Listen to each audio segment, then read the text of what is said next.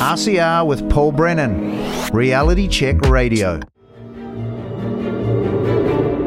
I've just watched a video from 2020, and it was of Melissa Darby, who is a senior lecturer at Te Kura Tangata School of Education, University of Waikato, and her speech to the Speak Up for Women event at Parliament back in 2020. Now, that wasn't the original venue. It was supposed to be Massey University, but it ended up at Parliament. And, quite a few points were made by Melissa in that speech. That was 3 years ago, so a few years have elapsed, but we'll talk about that, but then move into the more sort of current time period. Melissa Darby joins us at Reality Check Radio. Melissa, it's great to have you, and thank you for making some time for us. Thanks for having me, Paul. Okay, so when you think back to that speech, which has aged well, I have to say, not too long ago, the group were denied the venue at Massey University, and you had to shift to Parliament. 3 years ago, you think back to that. What are your thoughts now? Oh, gosh. Really, that some of the points that were made about free speech at the time, that when we start censoring, it's a slippery slope, that's absolutely come to pass. It was remarkable to me at the time that a group of women wanting to get together, and men, to be fair, there were men who attended that conference as well, who wanted to get together to talk about some of the huge changes that, we're facing in society at the moment, were banned. Before some of us had even written down what we were going to say, we were told that it was hate speech, even though I hadn't written the speech. They couldn't read your mind, obviously. Yeah, apparently. It's just incredible that was something that was banned even at the time. But looking back now, it doesn't surprise me at all, because I think that trend has continued and really has gotten worse in a lot of areas. Yeah, I mentioned university banned you, which is at odds for a lot of people. They seem to have got away with that. That sort of disappeared off the radar. Not many people talk about that or remember it very closely anymore. And I think at the time they sort of came up with reasons for that didn't mention censorship, did they? It was more like health and safety sort of angle. Am I correct? That's right. Yes, that's right. It was ostensibly health and safety. But then, of course, that's sort of a broad area at the moment. When things like hurt feelings are said to infringe on somebody's health or safety, then we've got a problem. Ironically, the conference was due to be held from memory during the exam break. So students weren't even going to be on campus. In addition to that, it was going to be held in the evening. So, even fewer students would have been on campus. And yet it was still going to apparently infringe on people's health and safety. The obvious thing to that, of course, is if you feel unsafe, you simply don't go. But that is too simple a solution for some people. Yes, it's all about safety and feelings, isn't it? That hasn't changed. In fact, it's become more intense, we might say. In that speech, you talked about the possible implications of identity politics and censorship 3 years ago. What do you think we've seen since then? More? Oh, yeah, absolutely. Now it's commonplace to see people say that if you're of a particular ethnicity, you simply can't comment on something. If you don't belong to the group in question, the so-called oppressed group in question, then you have no right to have an opinion on a particular topic. We see that not only is kind of on social media and things, so I guess in the sort of general public, but including in other areas, universities, for example. It's something that you definitely see. You must have particular representation from various groups on projects in order to give that project validity. You can't comment on things unless you have this arbitrary characteristic about your identity. Tick a box, really. Yeah, I think in that you mentioned Peter Thiel, Kanye West and Germaine Greer, and that who they are had been conflated with, the bigger picture of what's happening, to the point where their personal authenticity as the people that they are were called into question. Like Kanye West isn't black if he likes Trump or wears a MAGA hat, when clearly he is. Yeah. Peter Thiel, he made some comments about Peter Thiel not actually being gay.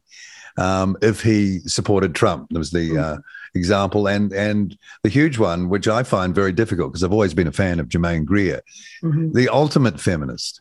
She put it on the map. I know. And now she's not like a woman.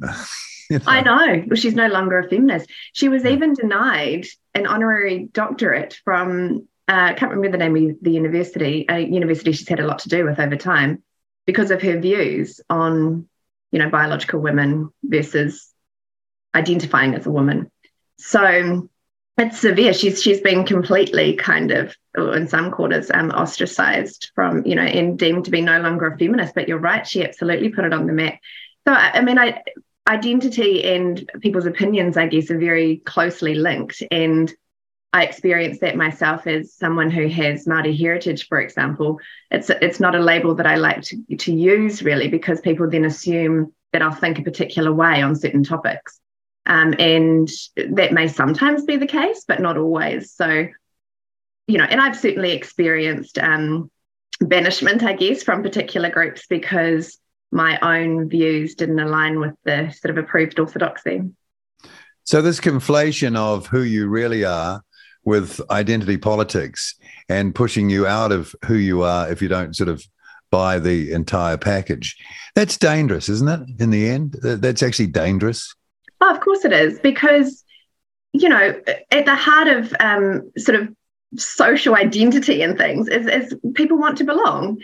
People generally don't go walking around the place seeking to be ostracized or banned from groups or things, not generally. And so what happens is people who perhaps feel concerned about their identity being brought into question will start to conform more and more. And of course, then we just get, anything but diversity. We just get a whole lot of mass-produced ideas that everybody has to toe the line on, and it's really bad. I don't think people generally understand the severity or the possible impact of this on our democracy, on civic society, on engaging with different ideas.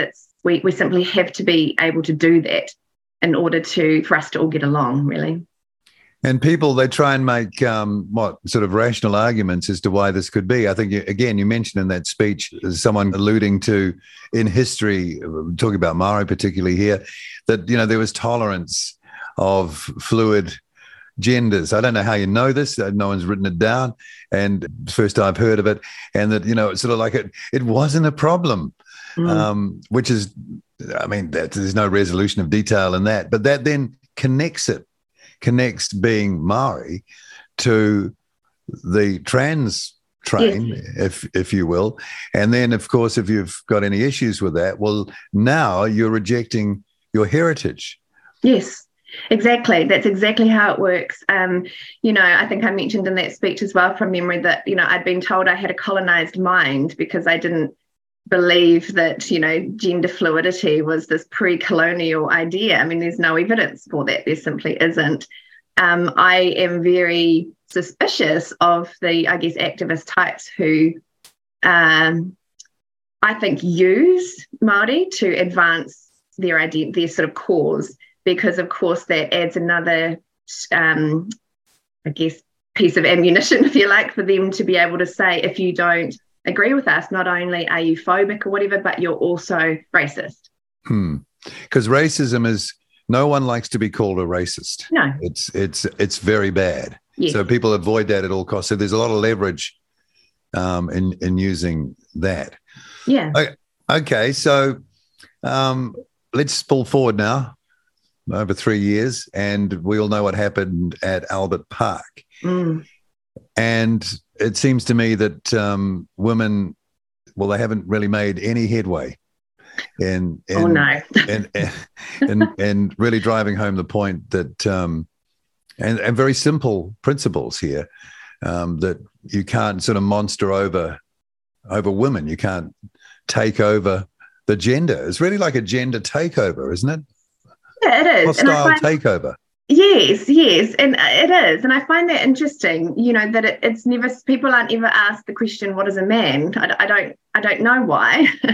There are, I guess, some schools of thought that feel that misogyny is at the heart of some of this stuff. I don't know about that. Maybe for some people, but certainly, I mean, Albert Park. Gosh, no matter what the rally was about, whether it was about climate change, whether it was about tax reform, we should all as a nation be extremely disturbed by what unfolded that day. Yeah, at least we saw it in the open. It came out and it showed its face. Were you actually there? No, I wasn't. Friends of mine were there, and I was following closely, I guess, via social media and things, what was unfolding, and I was absolutely shocked. I'm a pretty resilient person. I have to be, working in the area I am and holding some of the views I do, I guess, but it really shook me for a good week or so. New Zealand suddenly became a place I felt like I didn't recognise anymore. Yeah, I don't think you're alone in that. Were you surprised to see the ferocity? If you were watching the live feeds, like many of us were at the time, you could see it straight up, and it was young men and women, both, that it seemed like they were possessed with an idea. Is that Yeah, I agree. I was surprised, I guess, to see it so sort of in your face, literally.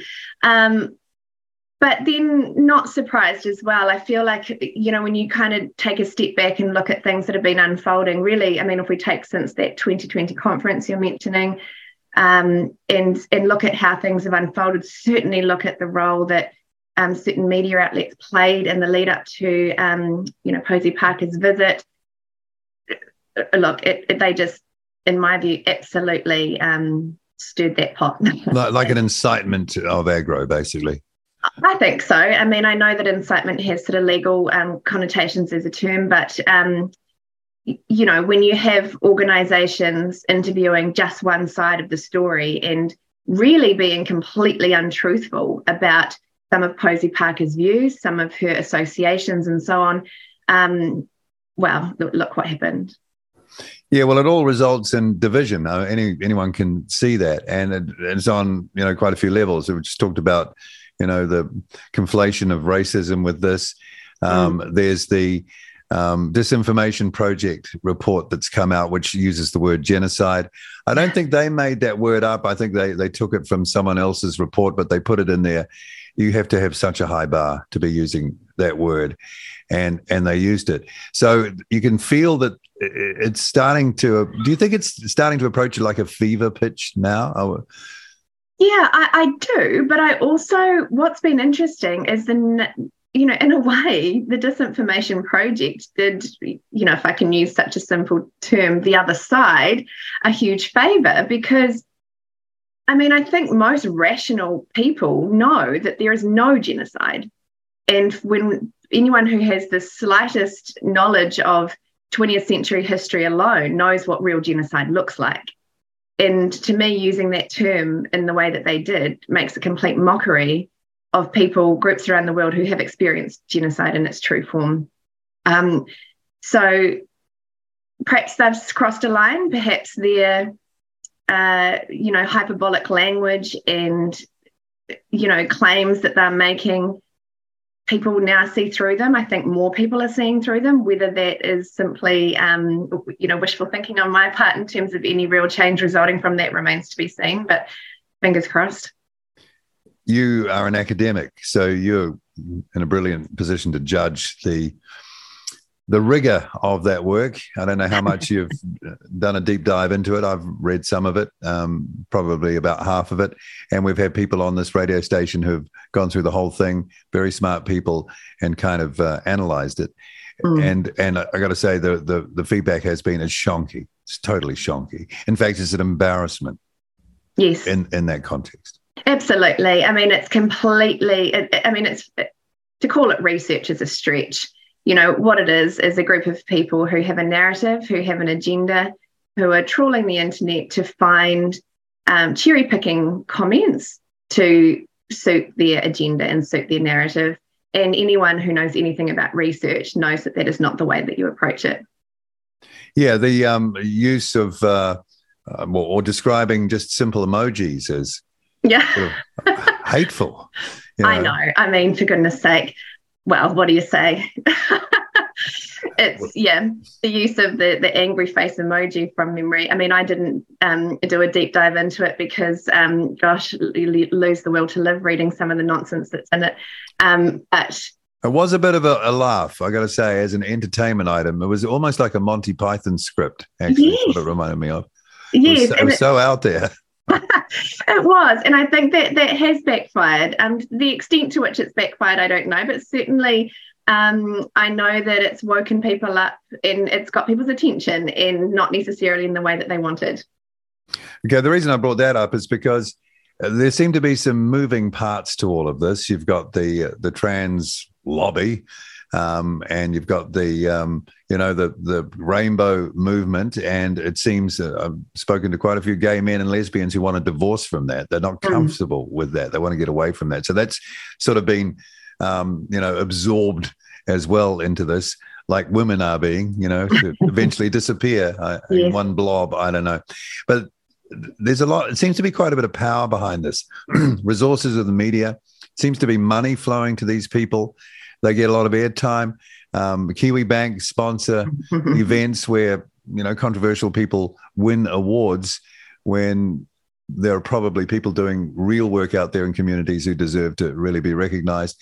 A lot of this doesn't make sense. A lot of moving parts. Any thoughts on where the power behind this is coming from? Because there does seem to be some force involved here. Yeah, that's a good question. And ironically, it's something I've spent a bit of time thinking about. How have we got to this point? And one of the things that shook me and others certainly that I've spoken with about the events at Albert Park was the complicity across sort of media, police, government officials, MPs and so on. It was really interesting. They were all very much singing from the same, song sheet, and which isn't reflective of the public. There's certainly some people who would agree with them, but not all. Where it's coming from, I think that there's a few different strands that all play a part. There's a lot of different aspects that have all combined really to create this perfect storm. And people don't believe, I think, what's really happening. If you're not sort of following certain groups, or if you're only reading certain news outlets or watching certain news sites, then, you're going to get a very different picture. So there's that, I think, that plays a part. The degree to which the public is informed plays a really crucial role. Research, if research can't be contested and properly go through proper checks and balances, then that plays a part. If people of particular political persuasions gravitate towards certain jobs, then those agencies become stacked with people who all agree with one another, and we're sort of living increasingly in echo chambers, and that doesn't help. And of course, social media plays a huge part in all of this as well. In your experience, then, when I turn to the education sort of space, and we've heard from professors and university people or ex-university people who have been on our radio station that, the going has got more and more difficult as they've gone along, and many have just said, hands up, I'm out of here. And it has the potential to distort and warp, research. What's your experience of that been? It does. We need to be able to question things. And I think the universities have a very particular and very special role in that, in making sure that we are, as the saying goes, the critics and conscience of society. And I think that that's under threat at the moment. People, like you said, don't want to be accused of racism, but what constitutes racism nowadays is simply asking a question about the Treaty of Waitangi, or questioning something, big changes around co-governance or something, and that isn't fair. People need to be able to ask questions, and research needs to be properly set up so that, the outcomes that emerge from it actually reflect the reality of the participants involved. But when you have, people unable to ask questions or feel they're unable to ask questions, they self-censor. So these things go through without without the proper sort of checks and balances on them. And then of course, they make their way into policy, into, different strategies or programs in schools and health and justice, whatever it may be. So I think people tend to dismiss universities as, the ivory towers and the academics can, pontificate amongst themselves. But these things have real life consequences across society. One thing that was noticeable during COVID, with all the experts talking, many of them from universities, is that I noticed a lot of people I know had huge faith in them. Their credibility was huge. They were trusted without question. And if anyone had anything against to say, it would be immediately they'll throw back at you. Well, you're not an expert. Next time you're an epidemiologist, then maybe you can say something. There seems to be a bit of a magic spell on people, and the credibility that is assigned to that, which is it kind of shuts down questioning as well. Yes, you're right, and that's where the danger comes in. Look, and if after the questioning occurs, what the person said initially or what the research, was going to show still emerges, then that's great. We know, though, that it's been through some sort of, testing phase. But at the moment, I think that's happening, well, certainly less and less, not as much as it needs to. And the idea that people can't ask questions about something or can't have a view on something without a PhD in a particular topic, I think is well, not only arrogant, of course, but really unhelpful for, public debate and discourse. That's really under threat at the moment, and we're seeing some of the impacts of that now. And as you say, that work finds its way into politics, right? Yes. And big money is involved, taxes are involved, people's lives are involved. If it's not rigorous, then it could be a disaster. Yes, exactly. And when you look at areas like, the hard sciences, where it's even impacting in those sorts of areas, it isn't the job of a scientist to be worried about the diversity ratio of their research team or something. The job of scientists is to, keep the dark ages at bay and keep, society to find truth, if you like, and to find solutions to some of the big problems that face us, whether they're researching in medical areas or wherever. But instead, their attention is being diverted or their funding, at least, is compromised if they don't meet other, could I say, social justice type aspects of research. But scientists, for example, need not be concerned with that. That isn't their job. And we're going to, obviously, that's going to have a knock-on effect in terms of our progress in society.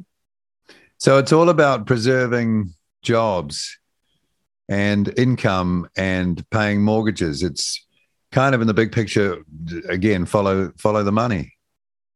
Yeah, and I think that's a real concern for people, when expressing particular views can place your job under threat, and when you're really at the whim of your manager or something as to whether he or she agrees with you or the other side, then, they're real concerns for people. Yeah, and also one thing we've learned in the last 3 years, I'm not going to bang on about that, don't worry, but people can be thrown under the bus just like that now. It's heartless, isn't it? Yeah. They don't care. They can be. They really can be. And as an example, with that speech you mentioned 3 years ago, I had people calling my employer before I'd even said a word, saying that I was, hateful, that I was a danger to society, that I needed to lose my job because of that, really putting significant pressure on my employer at the time to get rid of me for saying things. I mean, gosh, the speech is on YouTube. People are free to watch it. For saying nothing that controversial. To me, so, I stand by what I said. It's pretty reasonable stuff. So your body of work was worth less than a couple of sentences, basically. Yeah. And I still feel like I sort of kept my job, if you like, because thankfully my employer at the time said, if, she's free to say what she wants to say and you're free to offer a counter argument. But whether that happens for everybody, well, we know it doesn't. And I certainly have paid the price in other ways. I bet. Your wheelhouse is teacher training. Am I correct? Yes, my research is in early literacy development. Okay. So I want to ask you about the New Zealand curriculum. Again, we've had plenty of people on talking about that, not on this program, but on other programs. And our audience is engaged in that and has a lot of opinions about it. Can you give us your thoughts on the New Zealand curriculum, and then broadly more concerns about, for want of a better term, social engineering sort of coming to the classroom like I could never remember it when I was there, or my kids, which weren't that long ago, were there. Seems to be a very recent development. I wonder how teachers feel about being at the center of that. And is this a patchy thing or a universal thing that's coming into our system? So if you could speak to those, that'd be great. Yeah, I mean, with regard to the New Zealand curriculum, there's obviously a lot of changes to all the different aspects of it. And I'm certainly not an expert on all of those. But one thing I will comment on, I saw a statement recently that thought that the curriculum refresh would result in less disparity or a decrease in the sort of achievement gap between certain ethnic groups and other ethnic groups. And that concerns me because there's disparity or a range of achievement within those groups as well. So not all groups achieve exactly the same as one another. And really, in order to lower gaps between achievement or alternate outcomes, the easiest thing to do, of course, is really to fail everybody. It's much easier to pull down the people at the top often than it is to raise people up. Now, I'm all for children in this country getting the best education they can possibly get, but I'm concerned at the direction it's heading when little attention is given to the other aspects that play a part in children's outcomes. So things like attitude to education in the home, whether a child even turns up to school, the child's conscientiousness and willingness to listen in the classroom and so on. All of those things play a part. But what we're seeing is this almost silver bullet approach with the New Zealand curriculum, just, at least in this regard, that the changes are going to suddenly, improve, in particular, Māori educational outcomes, Pacifica educational outcomes as well, to some extent. I think that that's wrong, or at least it's not the only thing that needs attention, or where attention needs to be given.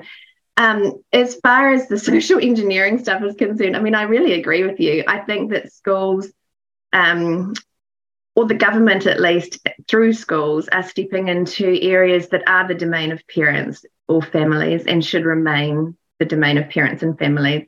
What families teach their children in the privacy of their own home about the big social issues at the moment is entirely up to them. I'm a free speech, true diversity advocate, and I'm not sure that the direction that we're heading in at the moment with schools and some of that stuff it's really indoctrination in many cases. Children are given opinions on things like climate change that the world's top scientists are still grappling with. Yet a 7-year-old can come home with a view on it. I'm all for children obviously engaging in current affairs and things. I think that's important, very important. But I used to have to do news as a kid, sitting on the mat. We had to get up and do news. Yes, that was over 40 years ago. Me too, but look, nearly 50 years ago. We all know that the reaction if a child had reported on the other side of the Posey Parker event, at show and tell or whatever, and the reactions from some teachers or at least the approved party line in schools. So there'll be approved news and then perhaps not so welcome news, I would imagine. Yeah, but there are groups coming into schools and parents aren't aware of them being there, as it turns out. And they're putting, life concepts at 7, 8-year-olds. That's right. And I think it's really important that parents, for those who are concerned about this, or at least want to know more, get in touch with their school principal, get in touch with their children's teachers to find out exactly what's being taught around some of this stuff, because there's variation. It's often dependent on school leadership, the teacher in question.